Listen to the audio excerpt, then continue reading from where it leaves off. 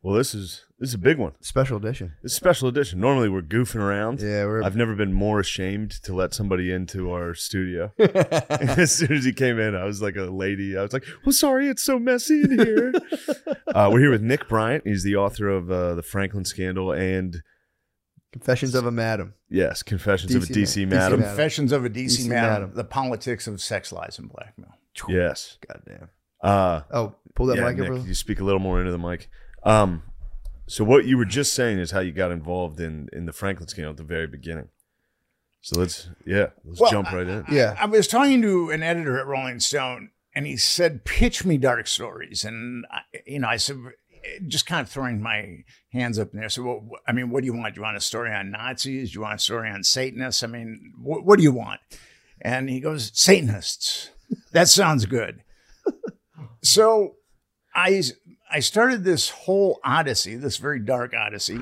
I was talking to Satanists, and they struck me as they didn't strike me as very ethical people. Yeah, actually quite unctuous, and I felt like I had to wash my hands, after I hung out with them. Yeah, but anyway, and then I was trolling the internet looking for subject matter. I mean, when you're going to write something, you try to get as much information as you can and then distill it.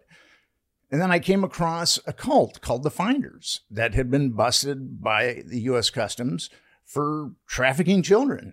They had 6 kids in Tallahassee, Arizona, and some concerned citizens called Tallahassee Police Department, and the Tallahassee Police Department arrested the 2 Finders and put the 6 kids in protective custody. Yeah. And the 2 Finders were arraigned on multiple counts of child abuse, multiple counts, and they were held at $100,000 bond. I think it might have even been higher. And then 2 of the kids, according to the Tallahassee police report that I got, 2 of the kids had been sexually abused. And then the U.S. Customs got involved with it because there was child pornography. And they got a search warrant for the warehouse where the Finders lived, and they found child pornography. And the warehouse is in like D.C., right? Yes, in Washington, D.C. And they found all kinds of really unsavory things. And actually, the Finders had been connected to a murder, too. And all of a sudden, the CIA came in and quashed the entire case. And those 2 Finders were just let out of jail, and those kids were repatriated with the cult. And I thought to myself, I kind of thought I knew how the world worked. But after I read that document, it just blew my mind. I mean, what have I missed as far as my understanding of the world? How is this even possible that the CIA goes to bat for some very strange people that are treating children nefariously? I mean, how does that happen? So that started my odyssey. That was in 2002, and I've been on this odyssey for the last 20 years. Wow. Damn. So what did the editor say when you're like, I got something, when you came back with that? Rather than like run of the mill? He said, Nick, let's just try to stick with Satanism. What do you think when you how many Satanists have you talked to, and like what's their like life philosophy? Isn't it just pretty much like selfishness or like? Well, I mean, there's different types of Satanists. Because if that's the case, I might be a Satanist. I'm pretty selfish with my lifestyle. Dude. You're not talking enough. There's different types of Satanists, and they run the gamut. Some of them, it was very strange.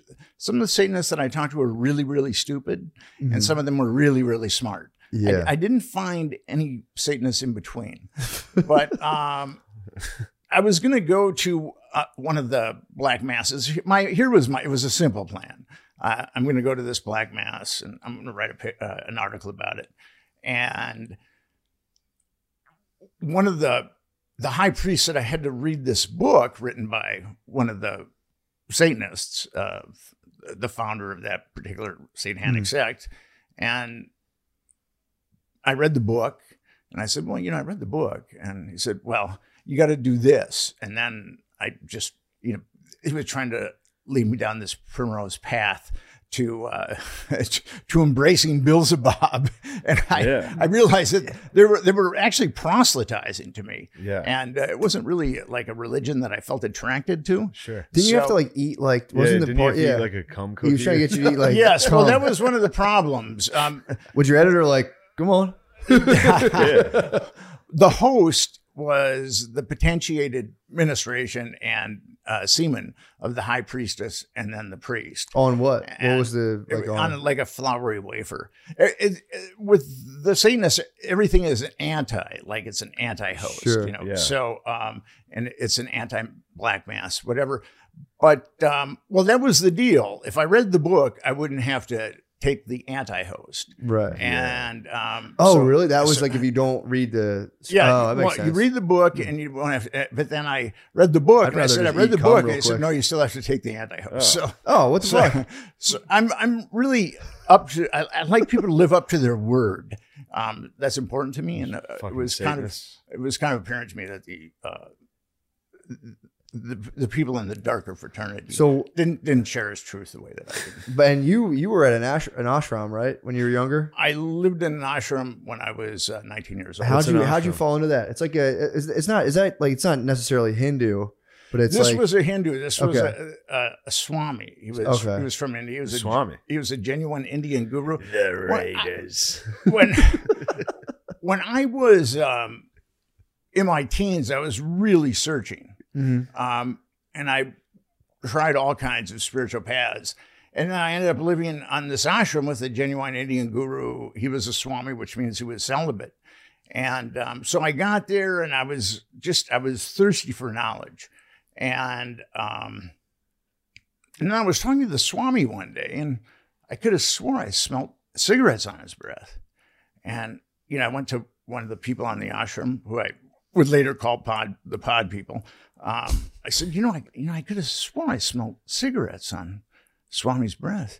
And he goes, yeah, well, see, the deal with that is he has to have one vice that keeps him tethered to this plane of reality so he can teach us. And now, needless to say, that didn't make a lot of sense to me. And then I found out that he was having sex with all these girls on the ashram. And then I found out he was embezzling money from his more affluent initiates. And I was thinking to myself, that guy must be really spiritually developed. if he's got to do all that just to stay on this plane of reality. I think that's why I sold weed for so long. Yeah, that was a bit of a Swami. No. Yeah, I always find that intriguing when people end up on because they seem like a cool place to live. It's just a place you would go. Rather than like a Christian youth thing, it would just be like. I'm fairly certain every single one of those is that. What do you think? I don't know if I've heard of one story. You'll be smirching all the masters. I've never heard of one guru that wasn't definitely banging a bunch of the people. Yes, that's what I concluded. Because I looked into a lot of different gurus after that, and they all have lower chakra problems. Really? Every guru has lower chakra. They're old, ugly Indian men, and then they they're trying to get Bob's and Vagine, and they found the best way to get Bob's. That's true.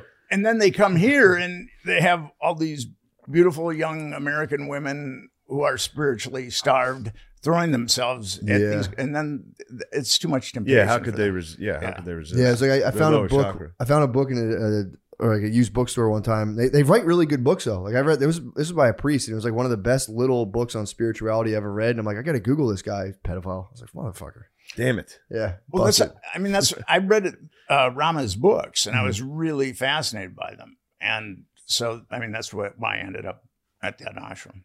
So, what do you want to get into first here? Because I read the beginning of I read about half of the Franklin Scandal. And like I said, I was falling asleep. I listen to audiobooks at night. So I was listening to the Franklin Scandal at night, and it was fucking me up. Like every night I was like, Jesus Christ. And then I would start, I never went to sleep. I would just start Googling things like the Finders. Immediately I started Googling that. And then I started going into like Pizzagate because it was in DC. And they were attracting this, like, and then I was like, is Pizzagate real? Like, it just, every time I started reading, is Pizzagate real? I have no idea on that one. I'm agnostic towards pizza. With my philosophic training, I studied philosophy in college. I try to approach everything agnostically. I really try not to make judgments on something, even though it may seem like a tautological truth. I try to withhold judgment. And with Pizzagate, I'm agnostic. Yeah. Gotcha. But with the Finders, it was the same. I mean, I was listening to you talk about it, but it was the same thing where it's like once you explain, like 6 children were found with 2 dudes in suits. Were they wearing like suits? Yeah. And the children are all malnourished, enough so that just a regular person called the cops when they saw them. Concerned citizens. And then they got nothing. It was like, yo, this is very weird. And then, there's no way they were like, no, we're just making sure they're good. We just like to dress nice, and we didn't have the budget for their clothes yet. And the guys wouldn't talk, right? When they were getting They interrogated. had the card ready, to be like. And one guy actually went unconscious when the police started to grill him. He went into a satanic trance. he played possum. I don't know if it was satanic, but he just went unconscious. Yeah, it's a good way to resist. It's in the U.S. I might do that to my wife. Just dead weight. She starts talking to you. Get a card. You might have to hook your wife up with the Finders, which I know might be I don't know if I'd advise that, but you never know. That is crazy because you do that. There's a lot of people, I'm sure you know this, who are delighted in being like, that's all a bunch of bull. They don't want to hear any of it whatsoever. But that's like, how much of it is like as you say, like some of it's conjecture, some of it is like how much of the stuff you've done is like ends in kind of like some nebulous weird stuff, or like what's like factual anyone could take and be like, this actually happened. I mean, the Franklin scandal, I was very, very cautious with it and very, very careful. I wanted to nail everything because I knew what I was, the book that I was writing was so antithetical to people's mundane reality that it was going to be met with a lot of skepticism. Mm-hmm. So, but what happened with me with the Franklin scandal is I was able to score, like there were 3 grand juries that covered it up. There were 2 grand juries in Nebraska and 1 grand jury in Washington, D.C. Now, I don't know if your viewers are familiar with the grand jury, but grand juries are infamous for covering things up. Actually, like there was a grand jury in Florida looking into Epstein that said that Epstein hadn't molested a single child. What happens in a grand jury is a special prosecutor is chosen, and then grand jurors are just regular people that have come in to do jury duty, and they've been funneled to a grand jury. And it's not adversarial. The special prosecutor picks the evidence that is shown to the grand jurors and calls the witnesses.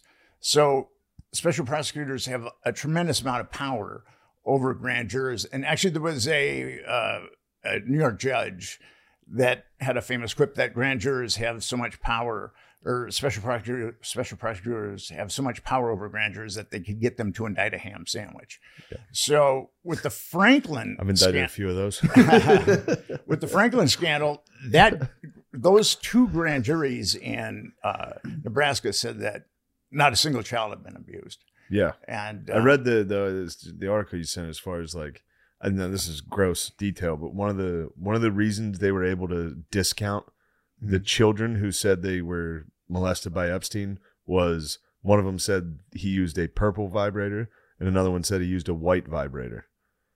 So they were like, well, these 2 are lying. What? Yeah, I mean, like he's just a one vibrator. Something like that. They only called one of the victims. Okay. One of the underage victims. And it was obvious that was a cover-up job. Yeah.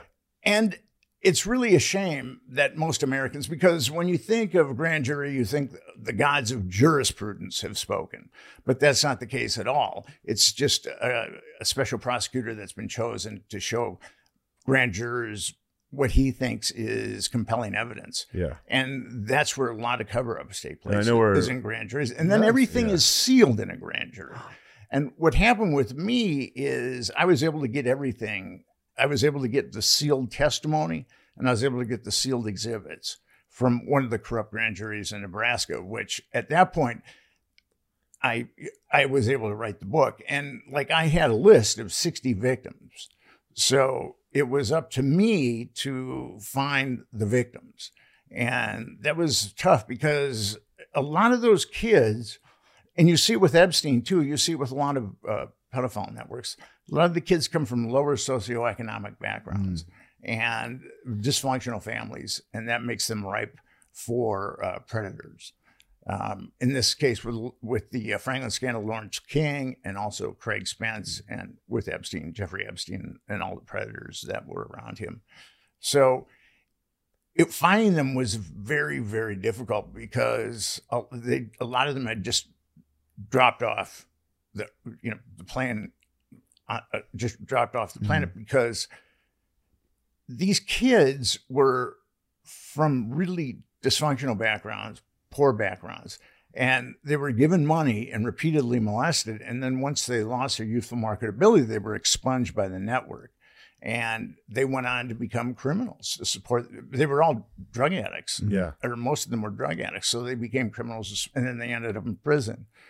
So it was very difficult to find a lot. A lot of them never really used their Social Security numbers. So, and I found them in projects. I found one in a homeless shelter. I found one in a prison. I mean, they were difficult to find. Messed up. Yeah. What are they? How like? Are they like excited to talk to you, or are they just kind of like, who are you, or like, how did you get to like have them actually talk to you about this stuff? Well, you've got to be patient and you've got to be compassionate. I mean, I was very compassionate to all the victims that I met because of what they've been through. And it's a matter of trust. I mean, you've got to build up trust with them. Sometimes the trust comes immediately, and sometimes it takes a while to build up the trust. But once you build trust with them, they will, tell you about the worst horrors of their life. So let's get what happened with the Franklin scandal. So with the Franklin scandal, it was a large interstate pedophile network that was that flew kids from coast to coast, but a lot of and I also got flight receipts, like 200 flight receipts. A lot of the planes that they rented or chartered went to Washington, D.C. And in Washington, D.C., there was a lobbyist power broker named Craig Spence. And he was a CIA asset, and his house was wired for audiovisual blackmail. I get into his reality pretty heavily in Confessions of a DC Madam, and I also get into it in the Franklin scandal, but a little more in Confessions of a DC Madam. Well, so, Gardini, does his mic have to move up a little bit towards him? Tiny bit. Just you can slide this thing down. Let me see. Move it like that. Yeah. That worked? Okay. Right. So these pedophile parties would happen at Craig Spence's mansion in the Kalorama section of Washington, D.C., and it would be like pretty much a straight political party initially. There would be Washington, D.C. literati and glitterati and power brokers and politicians. Clarence Thomas. They would attend these parties, but then like maybe at 10 o'clock or something, someone would fire up a joint or something sexually inappropriate would happen. And these people have been plied with alcohol. So if someone wanted to stick around for the after party, then they would be compromised. So you see like the level of grease a person could handle. Like the girls would come out. They would get me. Bust out a line. Yeah. I'd be hammered doing... Yeah, they'd get me. They'd get me. You don't want to say that. I'm truthful. I only deal in truth. So they would get me, dude. So didn't it go all the way back to like to the start of the Franklin scandal stuff? It went back to Vietnam, supposedly. Well, that was King like and the two primary pimps, Lawrence King and Craig Spence. King during Vietnam. King was in Thailand with a security clearance, a top security clearance, and Craig Spence was in Vietnam as a reporter for ABC. Mm-hmm. So they were both in Thailand at the same time. I'm surmising that, and this is just my surmise, I'm surmising that both of them were molesting kids in Southeast Asia. Mm-hmm. And then ultimately the dark corner of intelligence that does this type of stuff got a hold of them and said, you can either do time or you can work for us. Yeah. Because when both came back to the United States of America, I mean, they were both from working class families, and all of a sudden their careers just went exponentially high. So I'm thinking that was probably the deal that they made while they were in Southeast Asia. Yeah. Gotcha. And it's the Franklin scandal because Larry King was in. Lawrence E. King Omaha owned he was the general manager of the Franklin Credit Union. Yeah, and it was like his personal ATM. When it's kind of interesting, the feds, you're supposed to be audited every year if you're if you run a credit union. But he hadn't been audited in 4 years. So shortly after George Herbert Walker Bush won the presidency, the Franklin Credit Union was raided by IRS and FBI, and there was $40 million missing. But basically that credit union was a cash machine for Lawrence King, but it was also a front for this interstate pedophile network that they ran together. And he was definitely pimping. Absolutely. Both he and Craig Spence were pimping. And ABC reporter? Yes. Craig Spence was the guy who ended up in Washington, D.C. Oh, shit. So yeah. He was the one who was having the parties. Oh, so that was the guy who was hosting the functions. I mean, the parties were all over, but Oh. but Spence's the intelligence, like I said, the dark corner of intelligence that does this type of stuff had installed the cameras, the hidden cameras. And Epstein, now this is kind of interesting. Maria Farmer, who worked for Epstein, said that Epstein showed her the secret room where men, as in plural, were monitoring all these monitors, and that all the bedrooms and all the bathrooms had hidden cameras. So that setup was very much like the setup in Craig Spence's house, where both places were wired for audiovisual blackmail. Yeah, so Craig Spence was the Epstein of this particular story. Yes. Yeah. Oh, I got you. He was the party boy. He was the party boy. Cool guy. He was a cool guy. He was a cool guy, dude. He was a cool guy at the operation. He was. Craig Spence was the Prince of Darkness. Yeah. Was he into Satanism too? I do not know. Well, I mean, I guess kind of. Yeah. I do not know, but nothing He's a good about Christian. That guy was a pure psychopath, so nothing that he would do would surprise me. He was a pedophile, a psychopath, a drug addict. Jesus. And he was, I mean, the cream of the crop in Washington, D.C. politics would go to his parties. And isn't that strange? Yeah, isn't that kind of weird? The same thing with who was it when Gates had to go to Epstein for like funding or whatever? It's always strange. Like, well, you know, the thing about Gates and Epstein is there's an article from the Evening Standard, the cover story. There's so many problems with the Epstein cover story, but there's an article from the Evening Standard from the UK that says that Spence or Epstein and Gates were doing business in the 90s, that their relationship went back to the 90s. Really? So if that's true, everything that we've been sold about Gates and Epstein is all bullshit, which wouldn't surprise me at all. Makes sense. Because with Epstein, the media has just been into digging up salacious dirt. They haven't been screaming. The Epstein article that I wrote, which no major magazine would touch, called for justice. All these kids were molested. We need justice. And but that doesn't seem to be a priority. And the Franklin Network was much bigger than Spence's network. The Franklin Network, I think, was around for about 12 years, and Epstein's network was around for about 25 years.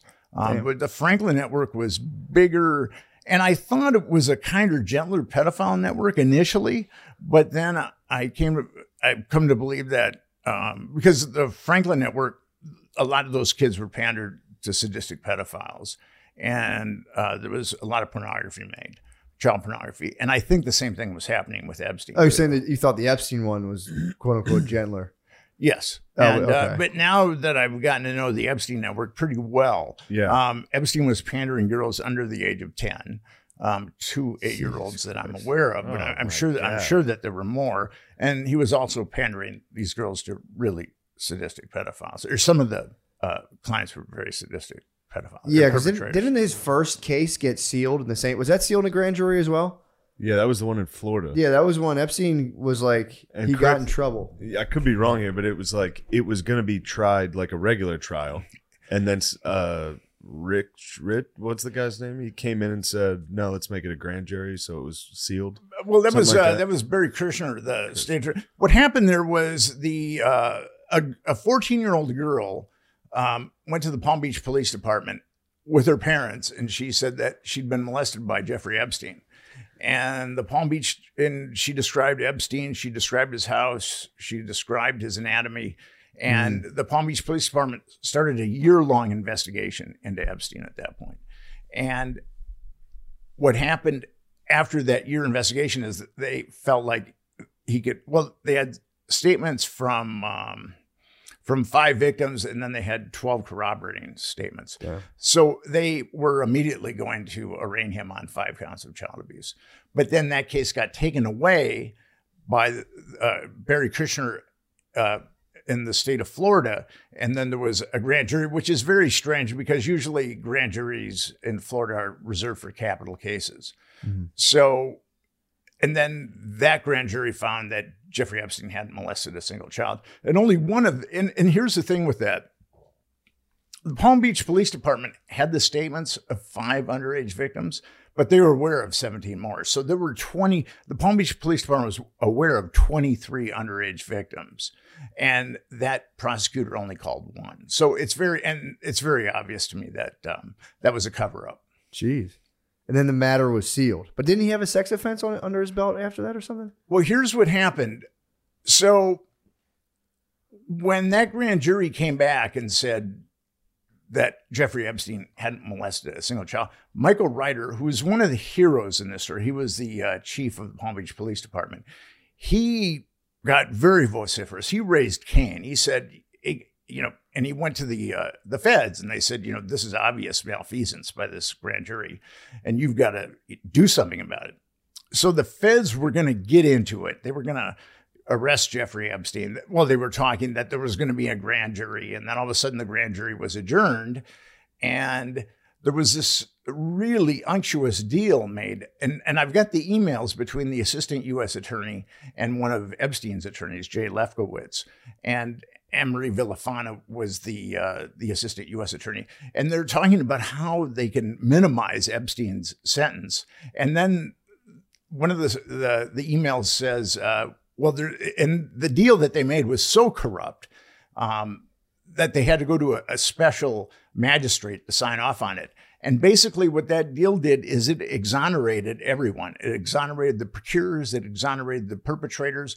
Jeffrey Epstein had to plead guilty to a single count of child abuse.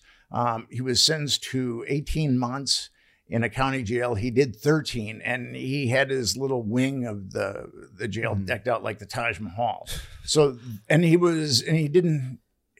he could go out during the day. So he was molesting girls during the day while he was, supposedly doing. No. He was doing time. Like nights there.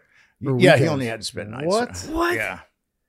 Also, and this was 2008. He got arrested. He did serve time technically in 2008 for what, like 13 of the 18 months. Yeah, like he did 13. But here's the deal with that. He kept hanging out with all these people. But here's the deal with that. Yeah. BG was hanging out with him after Bill that. Bill Gates was still chilling. Yeah.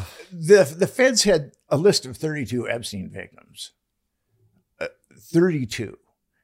And they did nothing with any of that. And according to Alexander Acosta, who is the U.S. attorney in the Southern District of Florida, he was told to back away from Epstein because Epstein was quote unquote intelligence. So, and to the kind of power that is required to get a U.S. attorney to stand down can be done by 2 people. It can be done by the attorney general. It can be done by the president.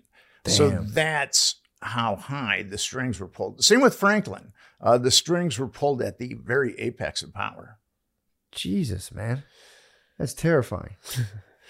That's fucking terrifying. It doesn't speak well of our society. Yeah, I want to see you on Good Morning America. Yeah, but I don't know. Isn't it just? They're just clearly intelligence. Like there's no real debate here anymore, right? Well, it's kind of interesting. How else could this be done? New York Magazine conscripted 6 quote unquote experts on Epstein, and I was one of them. And I cut my teeth with Epstein in 2012, and I acquired his black book in 2012. And I tried to sell an article about his black book, and nobody in the mainstream media wanted to touch it. Finally, Gawker touched it, and then we put his black book up on the internet along with a bunch of his with all the names and stuff. What was in the black book? The names of, I mean, the names went to Mount Olympus. Yeah. In the Black Book. He had like 22 contact numbers for Clinton and 17 contact numbers for... Why would they keep a book? I don't understand why they would keep a record of that. Probably so you don't get killed in prison. Yeah, maybe. Yeah. It's, people like that are very arrogant and they think that they can get away with True, everything. yeah. I mean, they've had... Jeffrey Epstein had been trafficking children probably since 1995.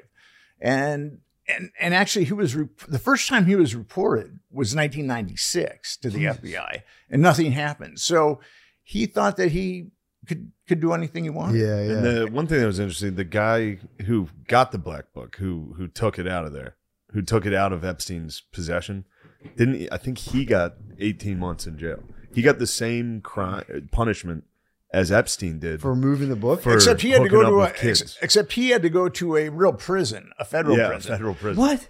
It's the guy who stole the Black Book. Yeah, and I'll let him tell it. Alfredo Rodriguez purloined. He was Epstein's house manager and purloined the book, and it ultimately.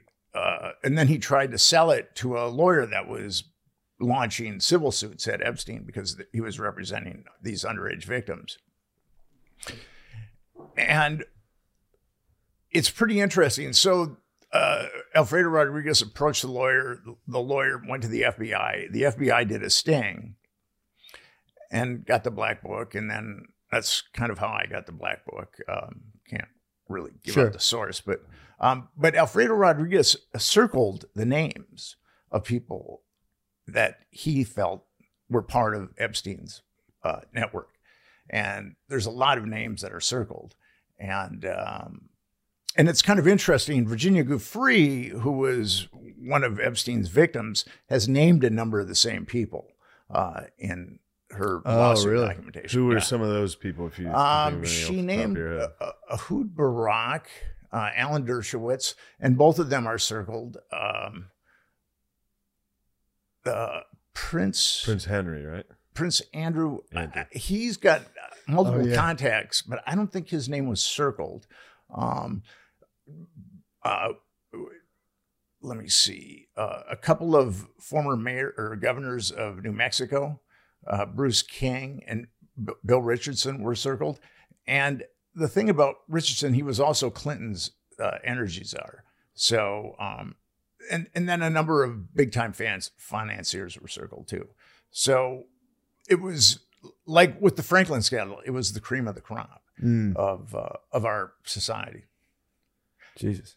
Unfortunately, the upper crust is a bunch of dough held together by crumbs, or a bunch of crumbs held together by dough. Yeah. I got that one. So, there's a link been, I guess so. The link's been made between the CIA or like, does anyone even know what they do besides like doing like sex traps? Like what else is, why are they doing that? I mean, obviously to like trap people up, but like power. Yeah. It's all about power. Yeah. And the CIA started with a mandate when Harry Truman originally started the CIA. It was a precarious time. Joseph Stalin had the hydrogen bomb. And Joseph Stalin was someone who had zero appreciation of humanity. But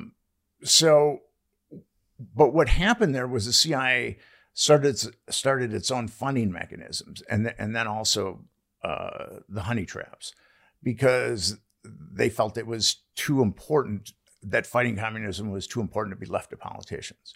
So that's where this really dark part of the CIA comes in. Yeah. Is the various types of schemes to make money, and then also the honey traps.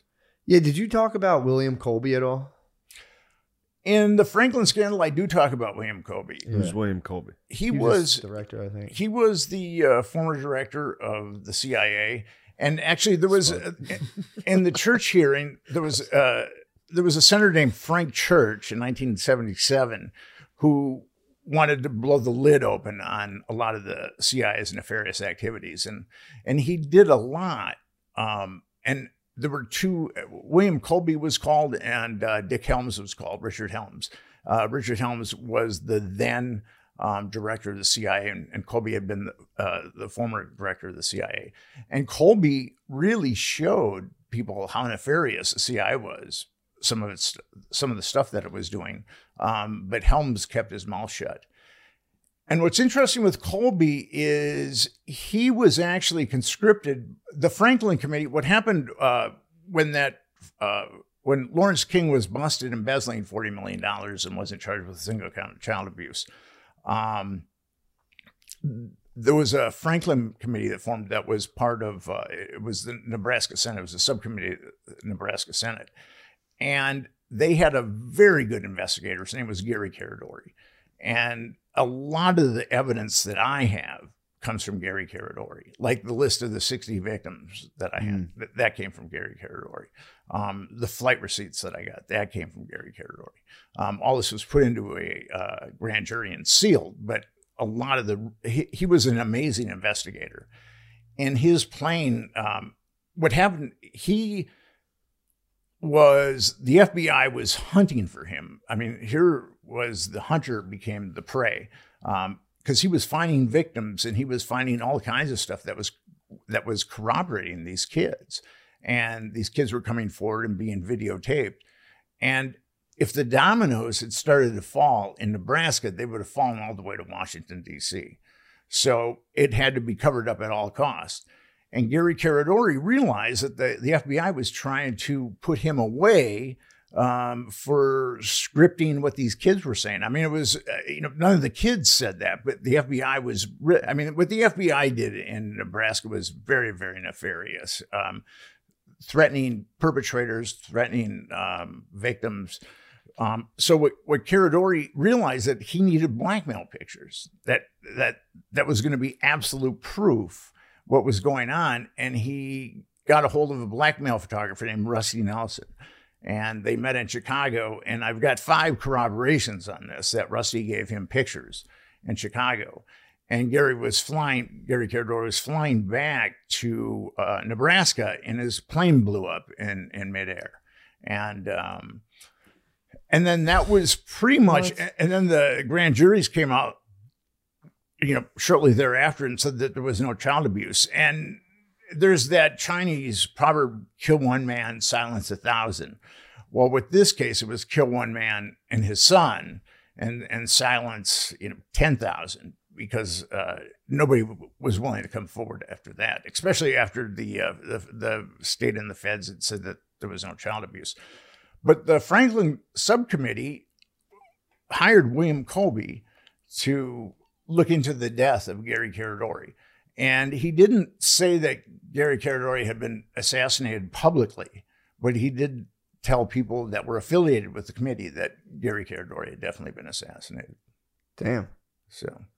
And there were a lot of other suspicious deaths in the Franklin scandal. I mean, every chapter there's a strange death or two, pseudo suicides and things like that. Yeah. Jesus Christ, man, that's nuts. And the Rusty guy, that's the guy you were driving with and got pulled over with. Yes, I was. I myself was looking for blackmail pictures, and which. I don't know if that was very prudent, but I was, and Rusty said that he had some. Now, Rusty is a guy that he takes blackmail pictures of adults and children engaged in sexual How do you get into that? I guess. Yeah. How do you get into it? Water rises to its own level, I guess. I mean, True, it's yeah. like, so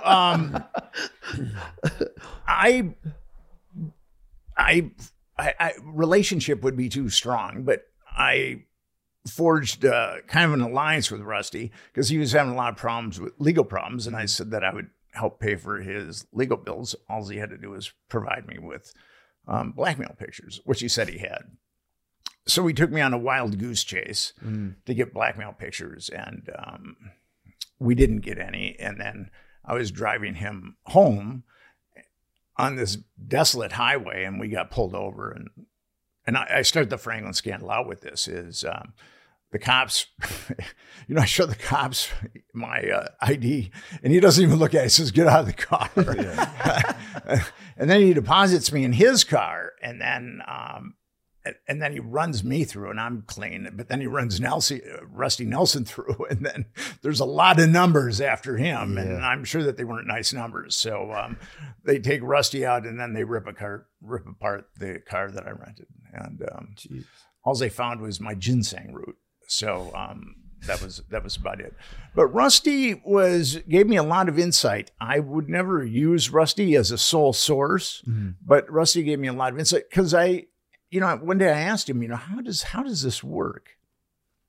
And he said, it's like you're on a yacht, and it's a beautiful day, and you can have anything you want on this yacht. But if you decide to get off the yacht, the people on the yacht are going to make sure that you drown. So once you are compromised, there's zero motivation to come forward. And it's very interesting. I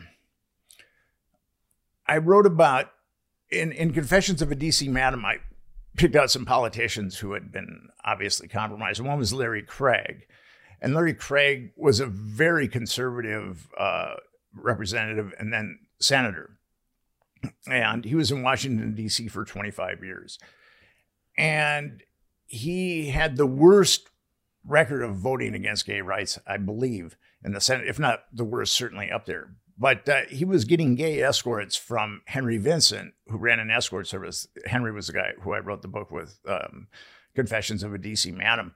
So Craig was getting escorts from Henry, and then he was getting escorts from elsewhere because Kirby Dick's film Outrage talks about Craig getting escorts elsewhere. And then Craig was busted in an airport bathroom in Minneapolis trying to pick up a vice squad cop. So here's a U.S. senator. Here's a U.S. senator trying to pick up someone in a bathroom. I mean, a U.S.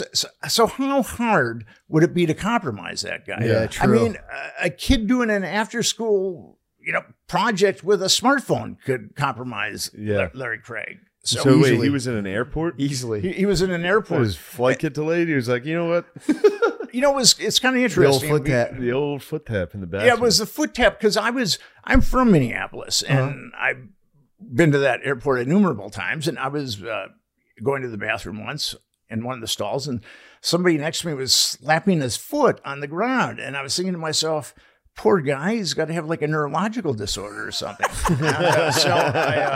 You wanted to play. Yeah, he saw your shoes. Now, an interesting guy is... a fair game. I would have been pissed.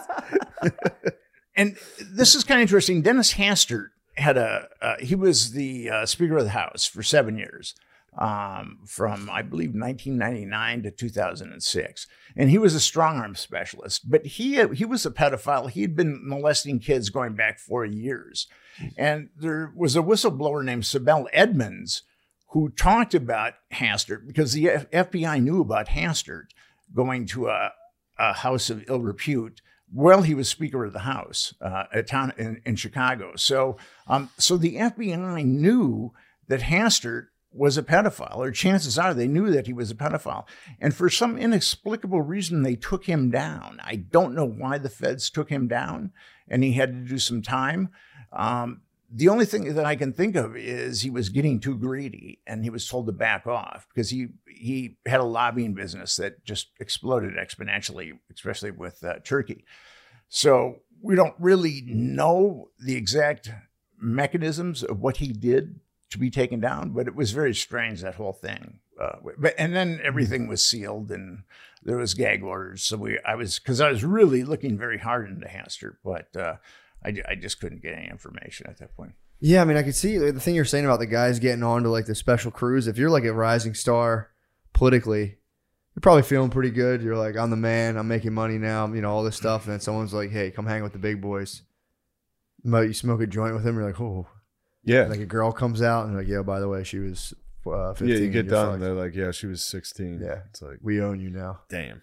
Yeah, I mean, it's that easy. Yeah. And when you think about like our politicians, they've got a potent psychological alchemy of power, lust, and arrogance. And nothing makes people stupid like arrogance and lust.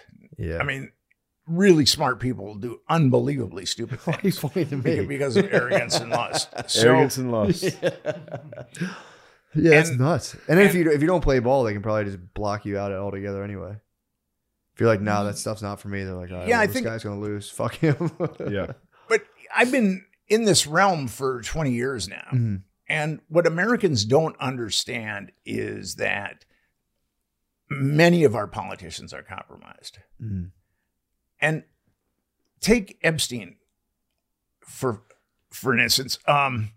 With Epstein, he was blackmailing some of the most powerful men in the world. He had hidden cameras. When the Palm Beach Police Department searched his home in Palm Beach, they found hidden cameras.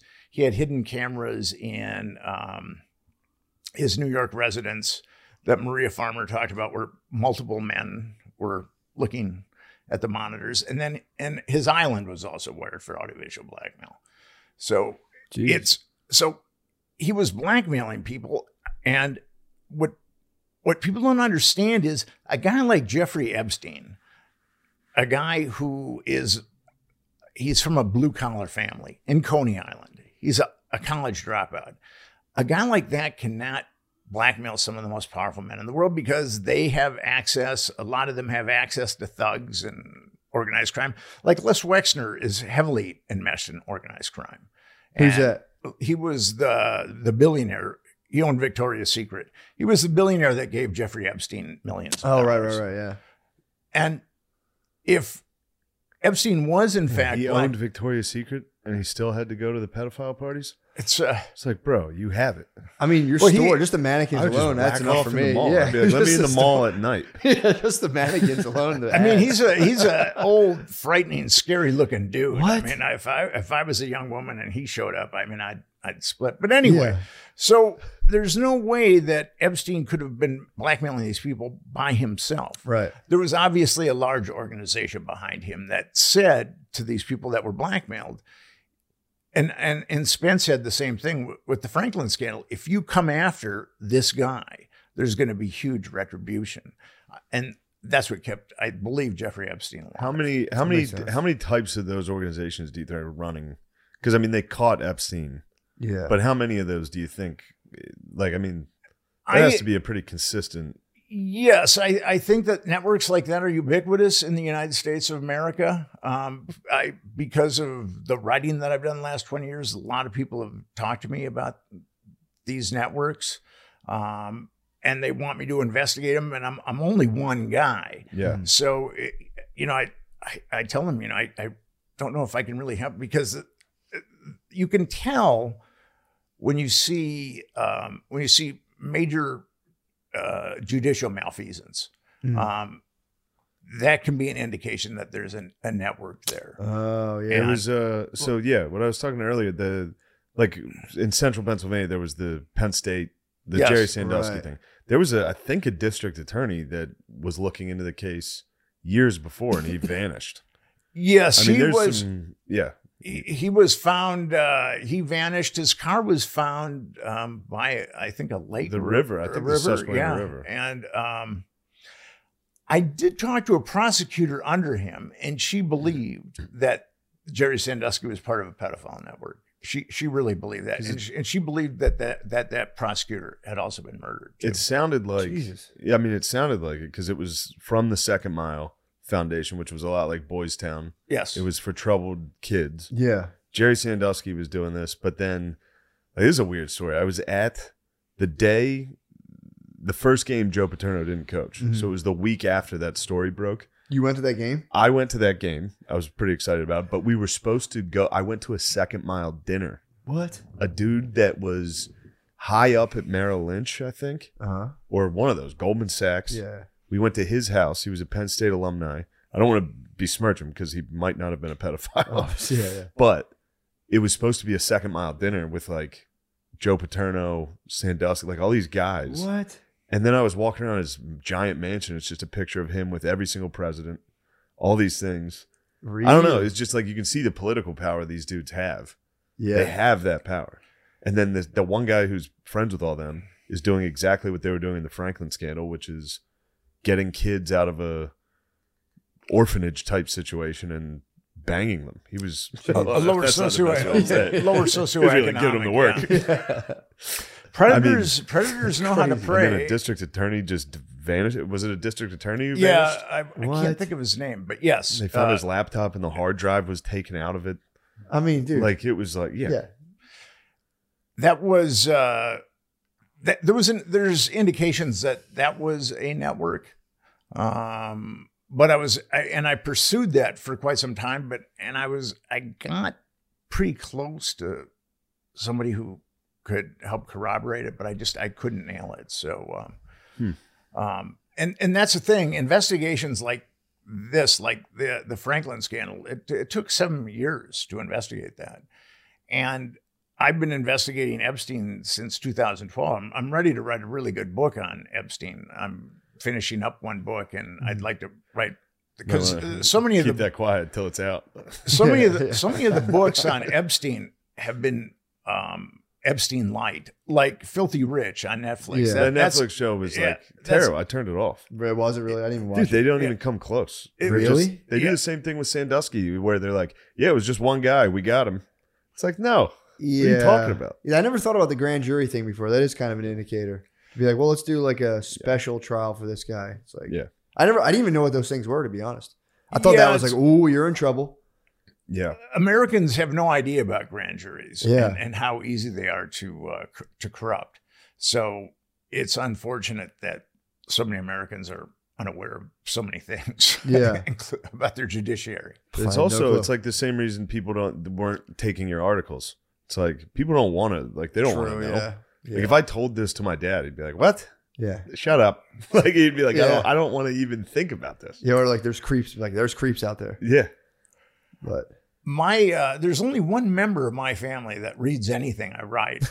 So people don't want to. I mean, but if you want to be an ostrich and stick your head in the sand, I mean, the evil is only going to get larger and larger and larger. I mean, and that's the problem. As I said earlier, a huge problem has been the media. The media was into digging up salacious dirt, and that was it. No one called for any kind of justice. The New York Times did an article that named 6 procurers, aka pimps, and the only one that's been indicted is Maxwell. Yeah. So if Epstein was an actual trial, if there was jurisprudence that wasn't corrupted, those procurers, and we know more than 6, but you could start with those 6 procurers would be indicted on multiple counts of child trafficking. A count of child trafficking is anywhere from 15 years to life. Mm-hmm. So you could they could all be looking at 1,000 years or whatever, and then you'd get them to flip on the perps. I mean, that's how the mafia was taken down. Yeah. You get the lower people on the lower echelon to flip on the higher echelon and reduce their sentences. But there's been none of that. Ghislaine Maxwell is, and the Ghislaine Maxwell trial was such a travesty of justice. The girls or women now who really knew a lot about the network and who were molested by some very powerful people, none of them were called.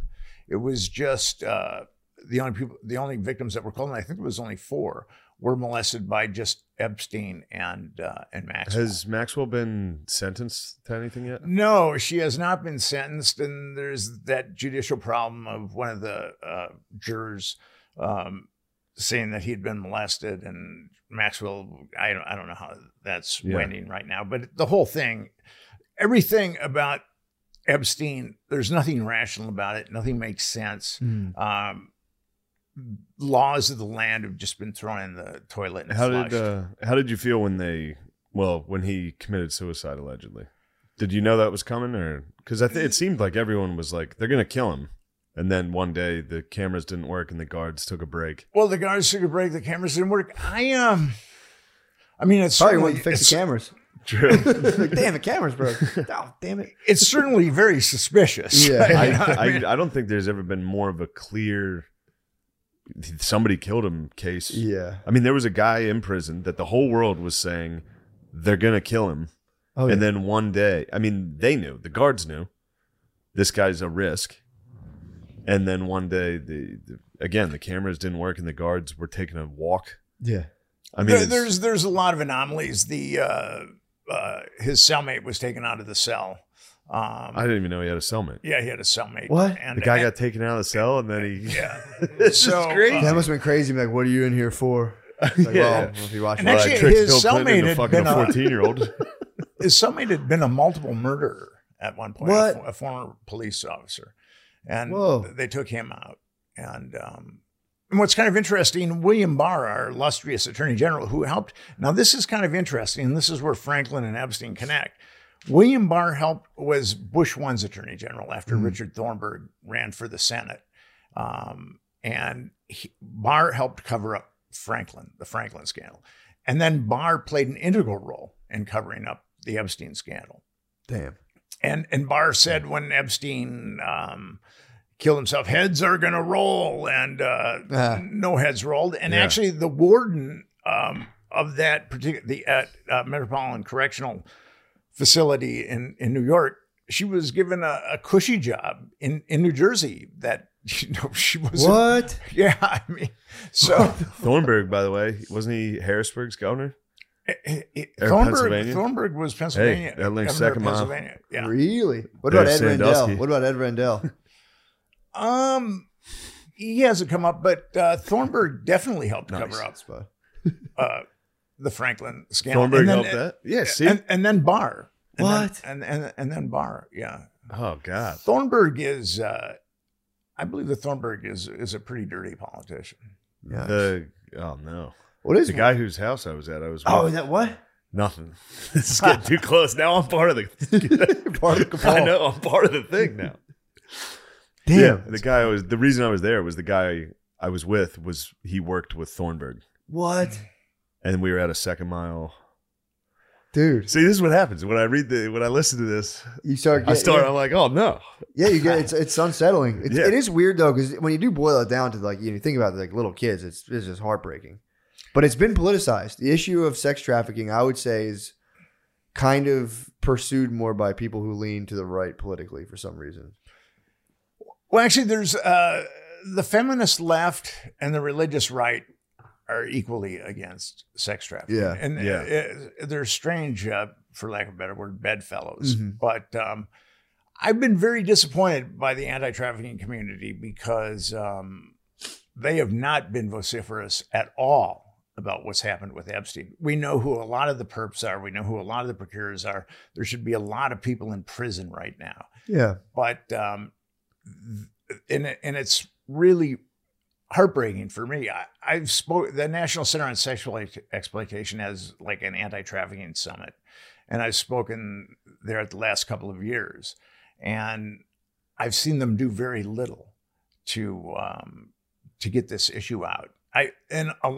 Most of the anti-trafficking organizations, unfortunately, have not been vociferous about this issue at all.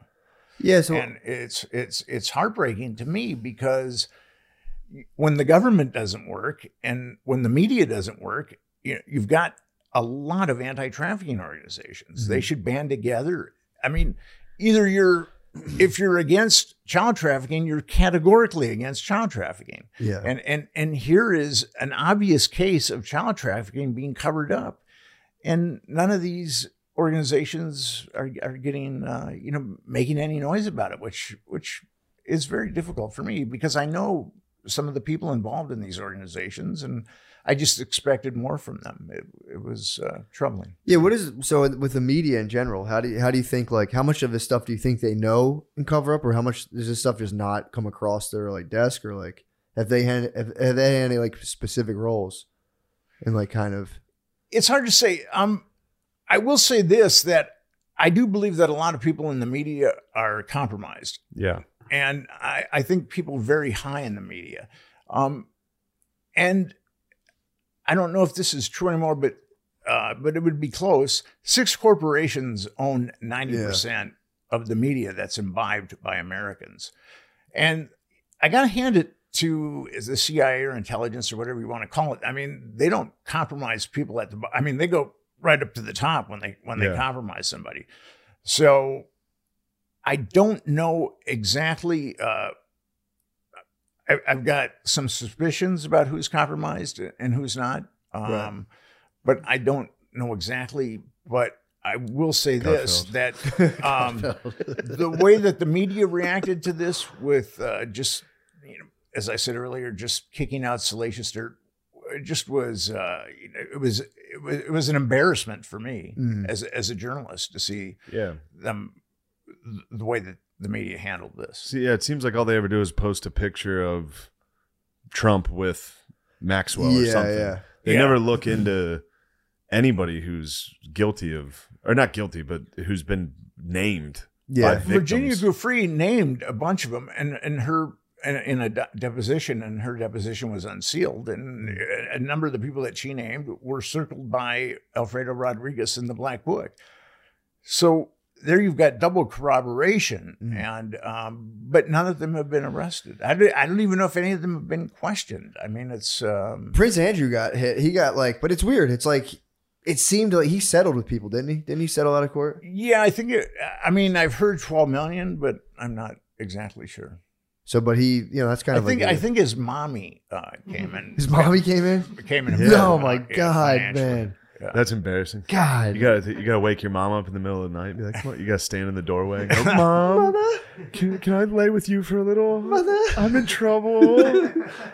Oh, what did you do, Andrew? Remember that cool island I was going Remember to? I kept going to the cool parties with the other 12-year-olds? Yeah, so he got, his apology, that one interview, he came on and was just like, I'll admit I let my flap down. That was his whole thing. Yeah. Well, he also said he didn't sweat. Too. Yeah, he sweat that interview too. I mean, it really, it really showed how stupid he is. Yeah. I mean, and I don't know. I think it might be too much royal inbreeding amongst Europeans, but at that BBC interview, he really showed. I mean, it's also he's probably just so out of touch with talking to any normal people. For sure. Normally, I'm sure he spent his whole life saying, "I don't sweat." And then everyone in the room went, "Oh wow, that's really interesting." Not one person ever was like, "What?" Well, the messaging's weird because they're like, "I absolutely did not do that. I just apologized and let my side down. Also, here's $12 million." It's like, so wait, what did you do, dude? If someone's like, "You molested kids," I'm like, "No, I fucking didn't." Like, give us $12 million. I'm like, "No, I didn't molest any fucking kids. I don't have it." Yeah, that's just the weirdest part to me when it's like, well, I absolutely did not, but I would apologize. It wasn't have anybody else, Prince Andrew, but have any of these other people that have been named come out and talked about it or been?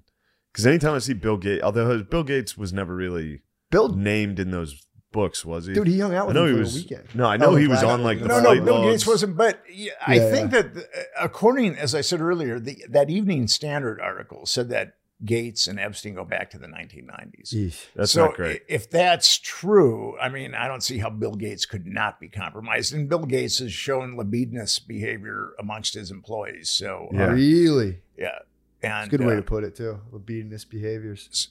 So nerd libidinous, rage. predatory. Yeah, it's nerd rage.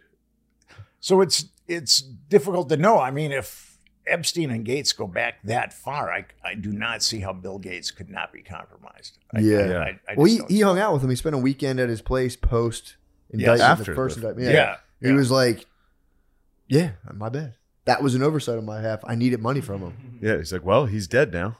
I know that was his thing. He said, "Well, he's dead now." So, yeah, I mean, it's hard for people to wrap their heads around, because it doesn't mean like every single person in the government's corrupt. It's just there are psychos that don't get stopped, and I was there ever because I remember after the Epstein suicide, wasn't there was somebody who did the autopsy that said this was conducive with hanging, or not hanging, self-hanging, but there was struggle. Yeah, there's been a number of people that have come out. Julie Brown of Miami Herald, who wrote the series of articles that really outed Epstein. She's convinced that Epstein didn't kill himself. But will there ever be an investigation? There's never been any investigation with anything with with Epstein. I mean, there's, the last time there was an investigation, it was the Palm Beach Police Department in 2006. I mean, that was the last time. I mean, the feds, as I said earlier, the feds had a list of 32 victims, and they did not indict Epstein on one single count of child abuse.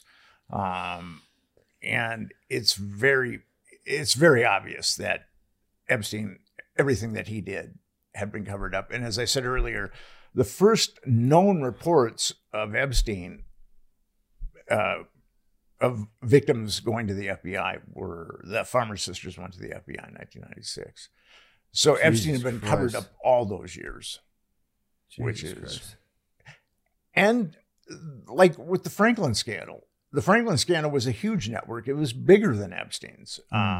Wasn't as was around about half as long as Epstein's, but it was much bigger than Epstein. According to federal and state authorities, not a single child had been abused. That there wasn't a network.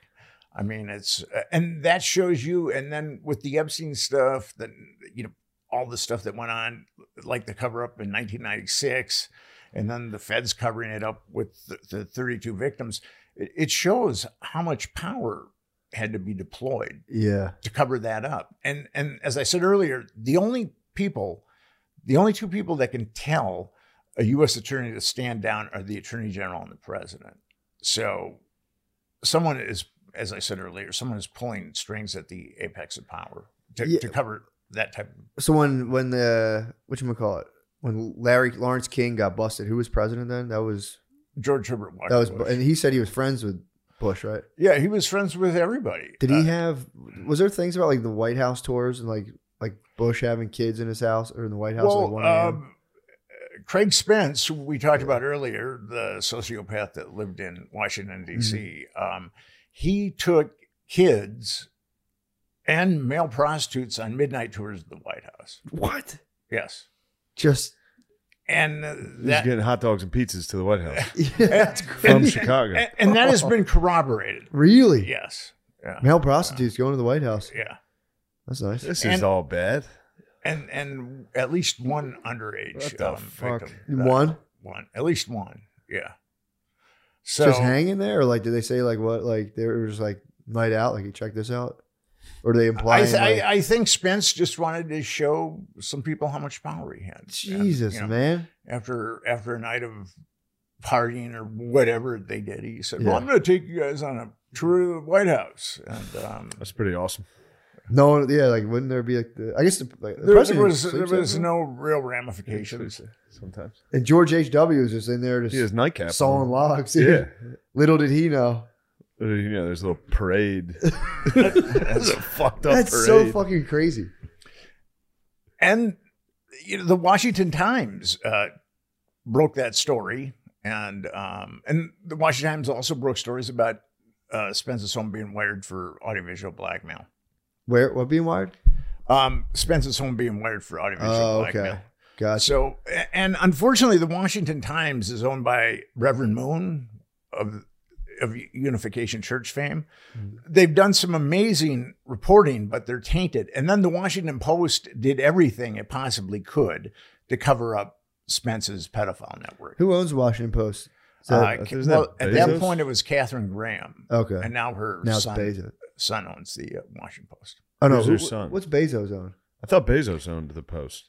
He owns part of the Post. Okay. Yeah. And then before that, Warren Buffett had owned part of it. Did you watch the show Succession? I did. What did you think about that in terms of like, because that's pretty much what most of the show's about, how people can just completely spin the media narrative and kind of just move politicians to their pleasure. I didn't think I was going to like it, but I kind of got into it. Yeah, it was a good show. Yeah. It just shows.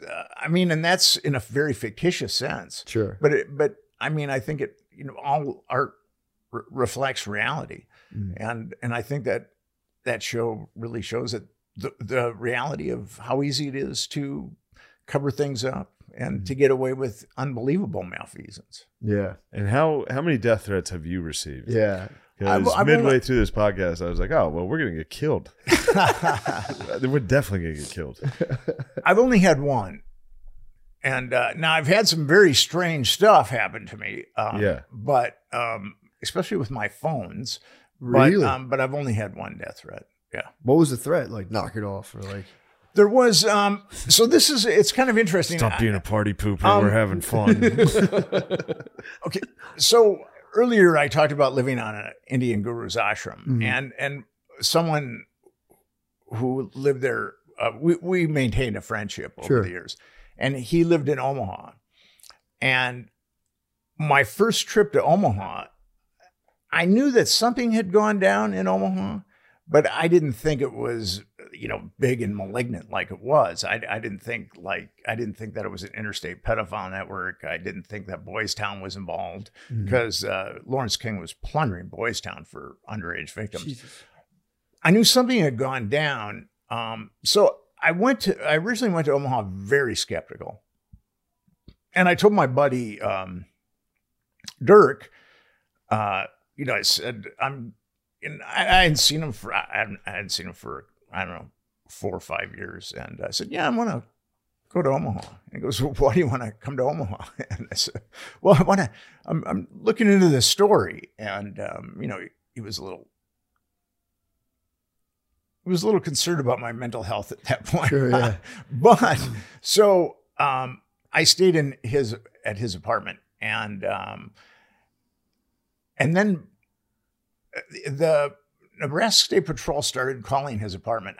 This is 2002. I didn't even have a cell phone, and Nebraska State Patrol started calling his. Leaving messages on his answering machine. Was this after you got pulled over with the Rusty guy or before? This is long before. Whoa. This is 2 or 3 years before. So so there was a woman. I was sitting. Dirk was coming back from his work, and I was sitting watching the History Channel or something like that. And then I hear a knock on the door, and I go look through the hole, and it's this really freaky looking woman. Ugh. And she says, I've got a book for you. And okay, so by the time this happened, I'd interviewed a victim. I'd interviewed Rusty Nelson. I caught someone following me. I was like, DEFCON 4 at this point. And And my buddy Dirk was, he was getting, kind of uptight about it too, because I'd obviously kicked the hornet's nest. And so this woman said, I want to give you a book. And at this point, I did not want my fingerprints on that book, and I didn't want her fingerprints in my friend's apartment. Yeah. So I said, please leave. And she wouldn't leave. And I said, come on, just leave, and then, and That's then scary. And then I got her, and then she eventually left. And then my buddy Dirk came in with some groceries. We were going to cook dinner that night. And he goes, I saw this freaky woman. And I said, well, she's been, I've just been talking to her for about 5 or 10 minutes. And then, so Dirk is making dinner, and then she comes back. And then Dirk looks at her, I look at her, through the people. And I said, dude, we can't let her in this apartment. And we don't want her fingerprints in this apartment at all. We don't want her fingerprint on that book. So what was the book? Could you say? I didn't see it. Say Cheese and Die by R.L. Stein. So Goosebumps. It is very spooky. Dude, that's terrifying. So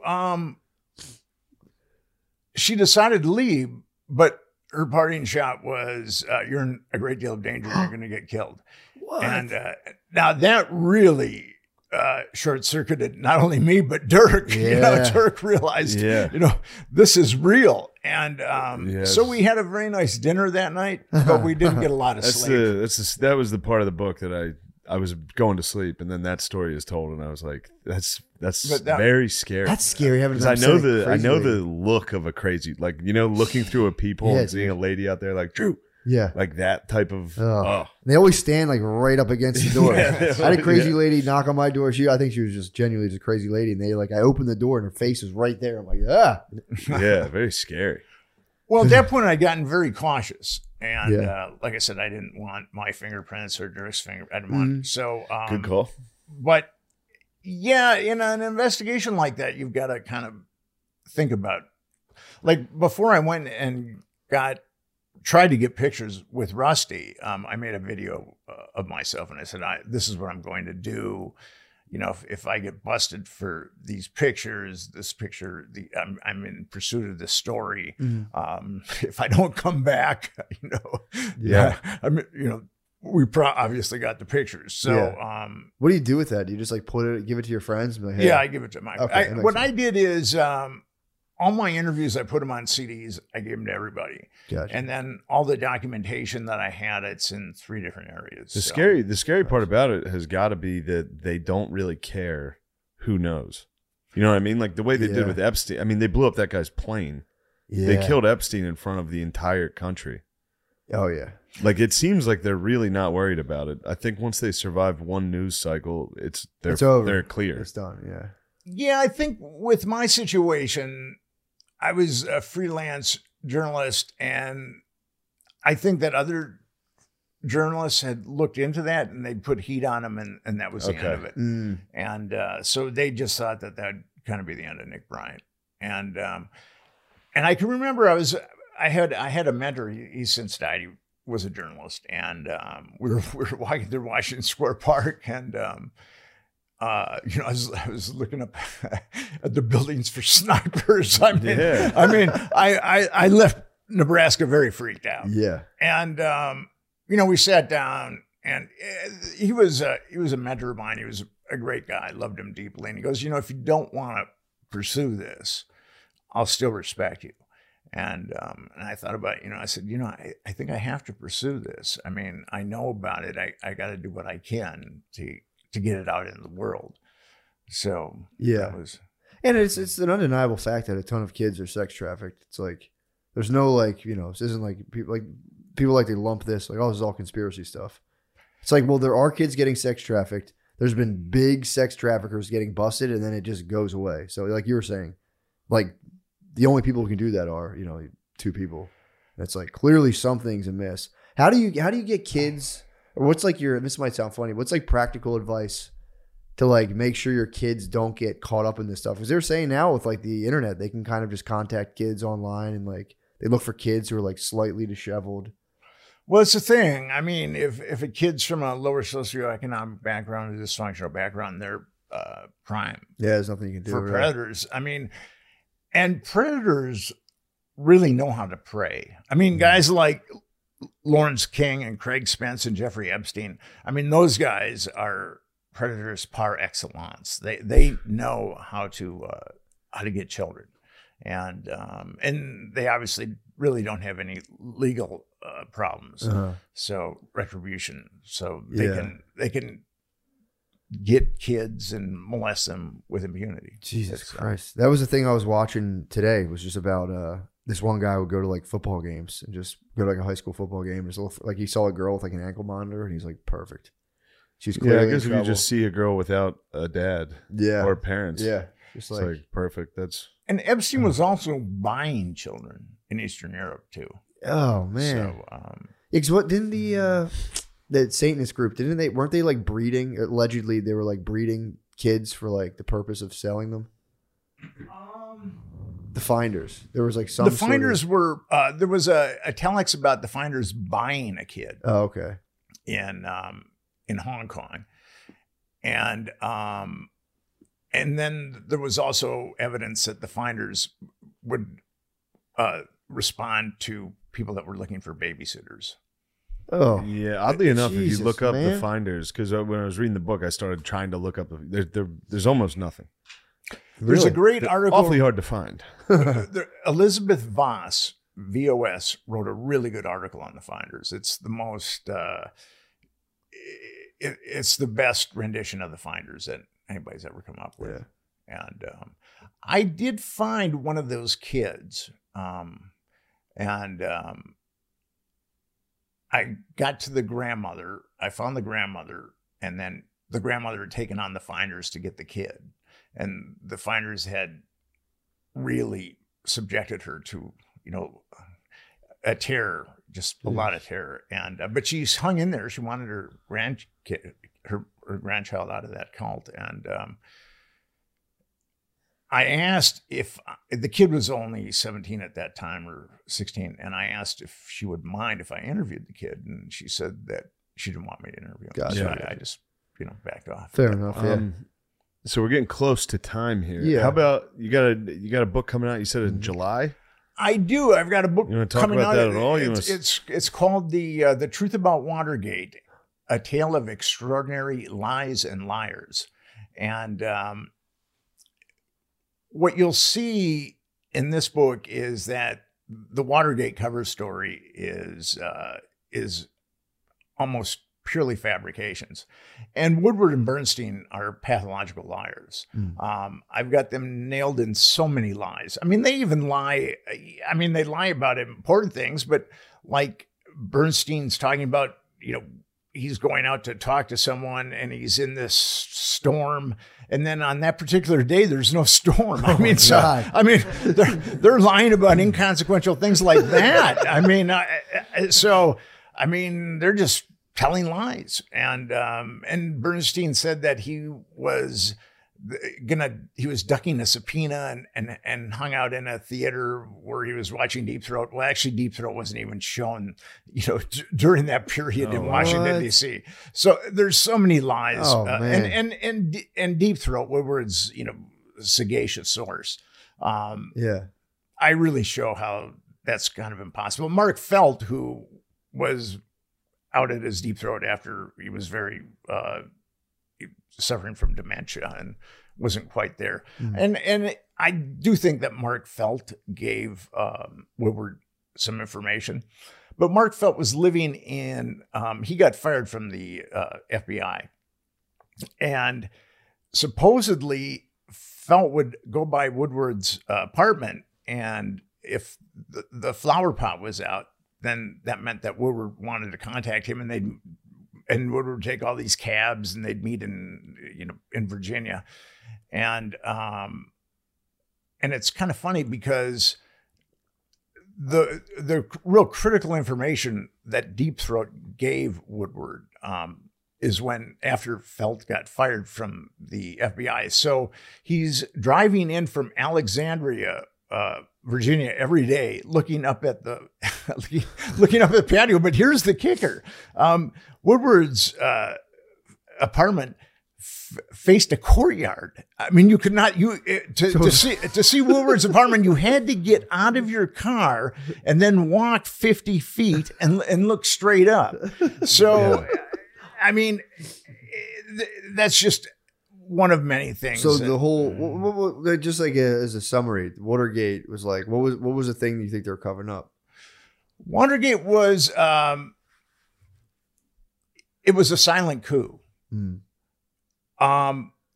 People, now Nixon, I don't dispute that the dude had some major psychiatric issues. Sure. But what Nixon was trying to do is he was opening up China for called rapprochement, diplomatic, and then he was doing strategic arm limitations with the Russians. He wanted to really scale back on nuclear weapons. And what happened there is, like, the jingos in the military and also in the CIA really, and Nixon was conducting these negotiations with a top secret communication system that the Navy had. It was called SD-1.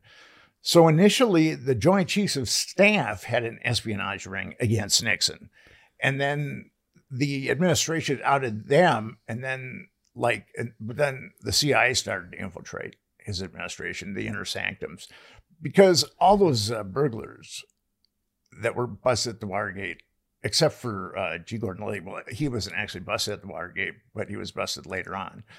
They were all CIA. Oh, fuck. So,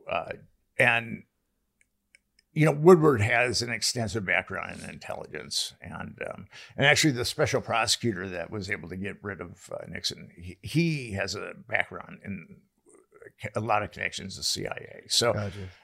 The CIA was, wanted to get rid of Nixon, and it got it had some fortuitous things happen. And then, but Watergate was like a completely a botched job. I mean, those guys they were in the Watergate twice, and they should have been busted the first time, but the security guard was cognitively challenged. I mean, he just wasn't that bright. I mean, at one point, okay, so Forrest Gump told him. I mean, no. Forrest Gump made this guy look like Einstein. Really? I mean, no. so the Or was he deep undercover? He could have been. He could have been the ultimate deep throat. the Democratic National Committee was on the 8th floor of the Watergate, and the Federal Reserve was on the 6th floor. Now, someone had burgled the Federal Reserve a month earlier, but at one point, and this is mind-boggling, McCord, who was a CIA guy forever, led the burglars, who were all CIA assets, up to the signed in and went to, and this was around midnight, and went to the Federal Reserve. I mean, I've been burgled. That I mean, and they could, and that security guard was too stupid to call the police. Oh my so God. they, I So mean, they were like, we got to do it again. yeah, so they had to do it. Yeah, so they had to do it again. And It's the reason you're here, burglary. yeah, I mean, All right, go ahead. when you read the book, it's God, kind of mind-boggling what happened, what really happened with At Watergate. least Nixon got off easy compared to JFK. True. Well, It's I kind of think, a nice. They toned it down a little. They were like, "We're just gonna fake a thing. You'll get impeached. It's better than getting your head blown off during a parade." Definitely. Well, the thing about that is there'd been so much blowback with Kennedy and the Warren Commission. Like a majority of the Americans didn't believe the Warren Commission. I mean, the media has had all these years to work on them and brainwash them, but 60% still don't think that Oswald acted alone. So I think, and then you had the death of Martin Luther King and Bobby Kennedy. So I think had you not had those previous assassinations, the CIA probably would have assassinated Nixon. But this way, it was. Gotcha. It was a kinder, gentler. It's almost like why way to go. Maxwell's still alive. Yeah. You know, she died there's too. no way All they can right. do that again, just like that. I hope Yeah. not. It's like every other. I think they can do every other. Yeah, Like, all right, you unless live, it's you the die. civil rights leaders, then it's Oh, dude, then they can do they every iced- single yeah, one. They iced them pretty badly. Yeah, they had a nice little run of assassinations there for a while. And Yeah, I they guess got they greedy. more sophisticated. Like, I guess we could just make up terrible shit about these guys. And Yeah. a little easier. Well, I think that's it, Nick. Yeah. That was awesome, Dude, thank you That so was much. awesome. Thank you Thank so you. much. And Yeah, thanks for looking into all this stuff. It's pretty scary to do. You know, yeah, you keep looking at it. What are you just trying to find the one that thing crazy that'll, lady. that'll get you? I'd have been done, dude. It's, I don't know. You know, it's once I was on this trajectory, I wanted to see justice. Yeah. I've talked to so many victims. I've spoken at so many conferences. I've interacted with, so many victims. And I want to see them get justice if they possibly can. Yeah, well, it's funny with the feminists, too, because they talk about the patriarchy. And you're like, all right, here's a bunch of powerful men abusing children. And they're like, that's a conspiracy theory. And it's like, no, isn't that like your whole philosophy for how the world works? Like, no, that's conspiracy theory. It's like, no, there they are. Yeah, Lock 'em that's up. them. Here's their names. Yeah, because it's kids, man. It's little kids. It's like, and it's definitely happening. And it's, it's fucked up. Yeah, it's had the media had any integrity whatsoever, Washington, D.C. would have been filled with mobs, demanding justice. There was a similar situation in Belgium, and a couple 100,000 Belgians hit the streets. Really? Yeah, this was how long ago was that? It was late 90s, I think. Yeah, I remember there was a joke in a movie I heard about. In the movie In Bruges. Oh, he makes a joke about Belgium. That's the only thing I've ever heard about the Belgian pedophile thing. it was Marc Dutroux was the guy that got caught. And, but yeah, that was at that point you had law enforcement coming out and saying this is a cover up. Yeah. Kind of like What? with what happened with Palm Beach Police Department and Epstein. Yeah, he blew the whistle on it pretty. Yeah, good for him. And they still cover it up. Like, all right, next level. I'm going to hit the bathroom. Yeah. Well, All right, well, let's wrap it up. thank We're you very done. much. And yes. Yeah, thank goodbye. you so much. All right, well, that was our interview with Nick Bryant. Man. And I don't know about you. I feel spooked and I'm ready for this definitely to get taken down For and sure. all of our money to be taken. Possibly. They're going to kill me with the heart attack gun. You think so? Yeah. I've been talking about being fat and doing coke. They're They're going to kill me with the heart attack gun. The sonic wave. You're jumping off a building. I think they'll let me eat true, or they'll just like MK Ultra me, let me go crazy. Yeah. That it might be good to keep me It'd be around. pretty easy to get rid of us. Oh, dude, piece of After, cake. dude, all the knowledge we just acquired. Also, I almost get rid of myself just like walking my dogs and like listening to my headphones. I I'm almost get probably- hit by a car like once a month. Yeah, I'm gonna let the CIA off the hook here. I'm probably gonna have a heart attack. It probably wasn't them. Just be if patient. I do commit suicide, that was probably me. Look, I'm not saying I'm suicidal, but if I ever do it, I was probably pretty sad. There's a greater chance of me killing myself in the CIA. Yeah, I can Yes. see that. All right, that whole fucking thing was brought to you Palm Beach Improv. Mar-a-Lago. The 14th, 15th, and 16th, I'll be at Good Nights in Raleigh.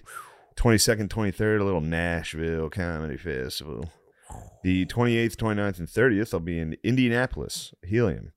Here's the ones I got to get out because I haven't done a good job of advertising these. May 6th, Friday, May 6th, I'll be at the Academy 2 in Manchester, UK. Sunday, May 8th, I'll be at the Wardrobe in Leeds, United Kingdom. Monday, May 9th, I'll be in Glasgow at Oran Moor. Thursday, May 12th, I'll be in Dublin, Ireland at Liberty Hall. Early show sold out, not a big deal. Nice. Thursday, May 12th, there'll be a late show, also at Liberty Hall in Dublin.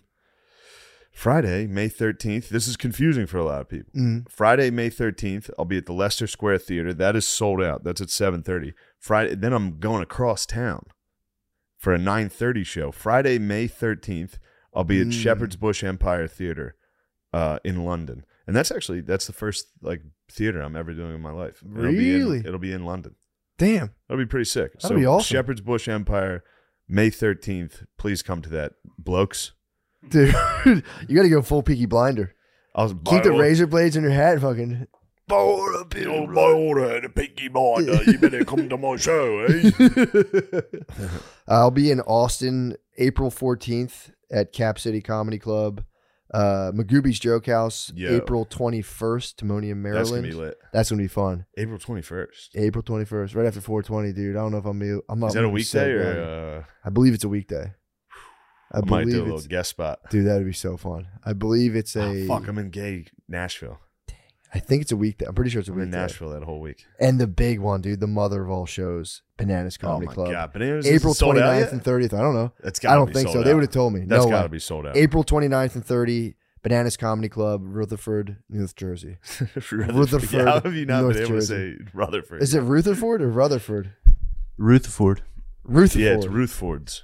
First of all, Gonzaga's not even in the fucking tournament, you dickhead. I was like telling my cousin, I was like, I got Gonzaga. He was Well, like, they "No, lost no, recently. shit." They lost recently. Yeah, they did win. When I told you they were winning, they Really? were.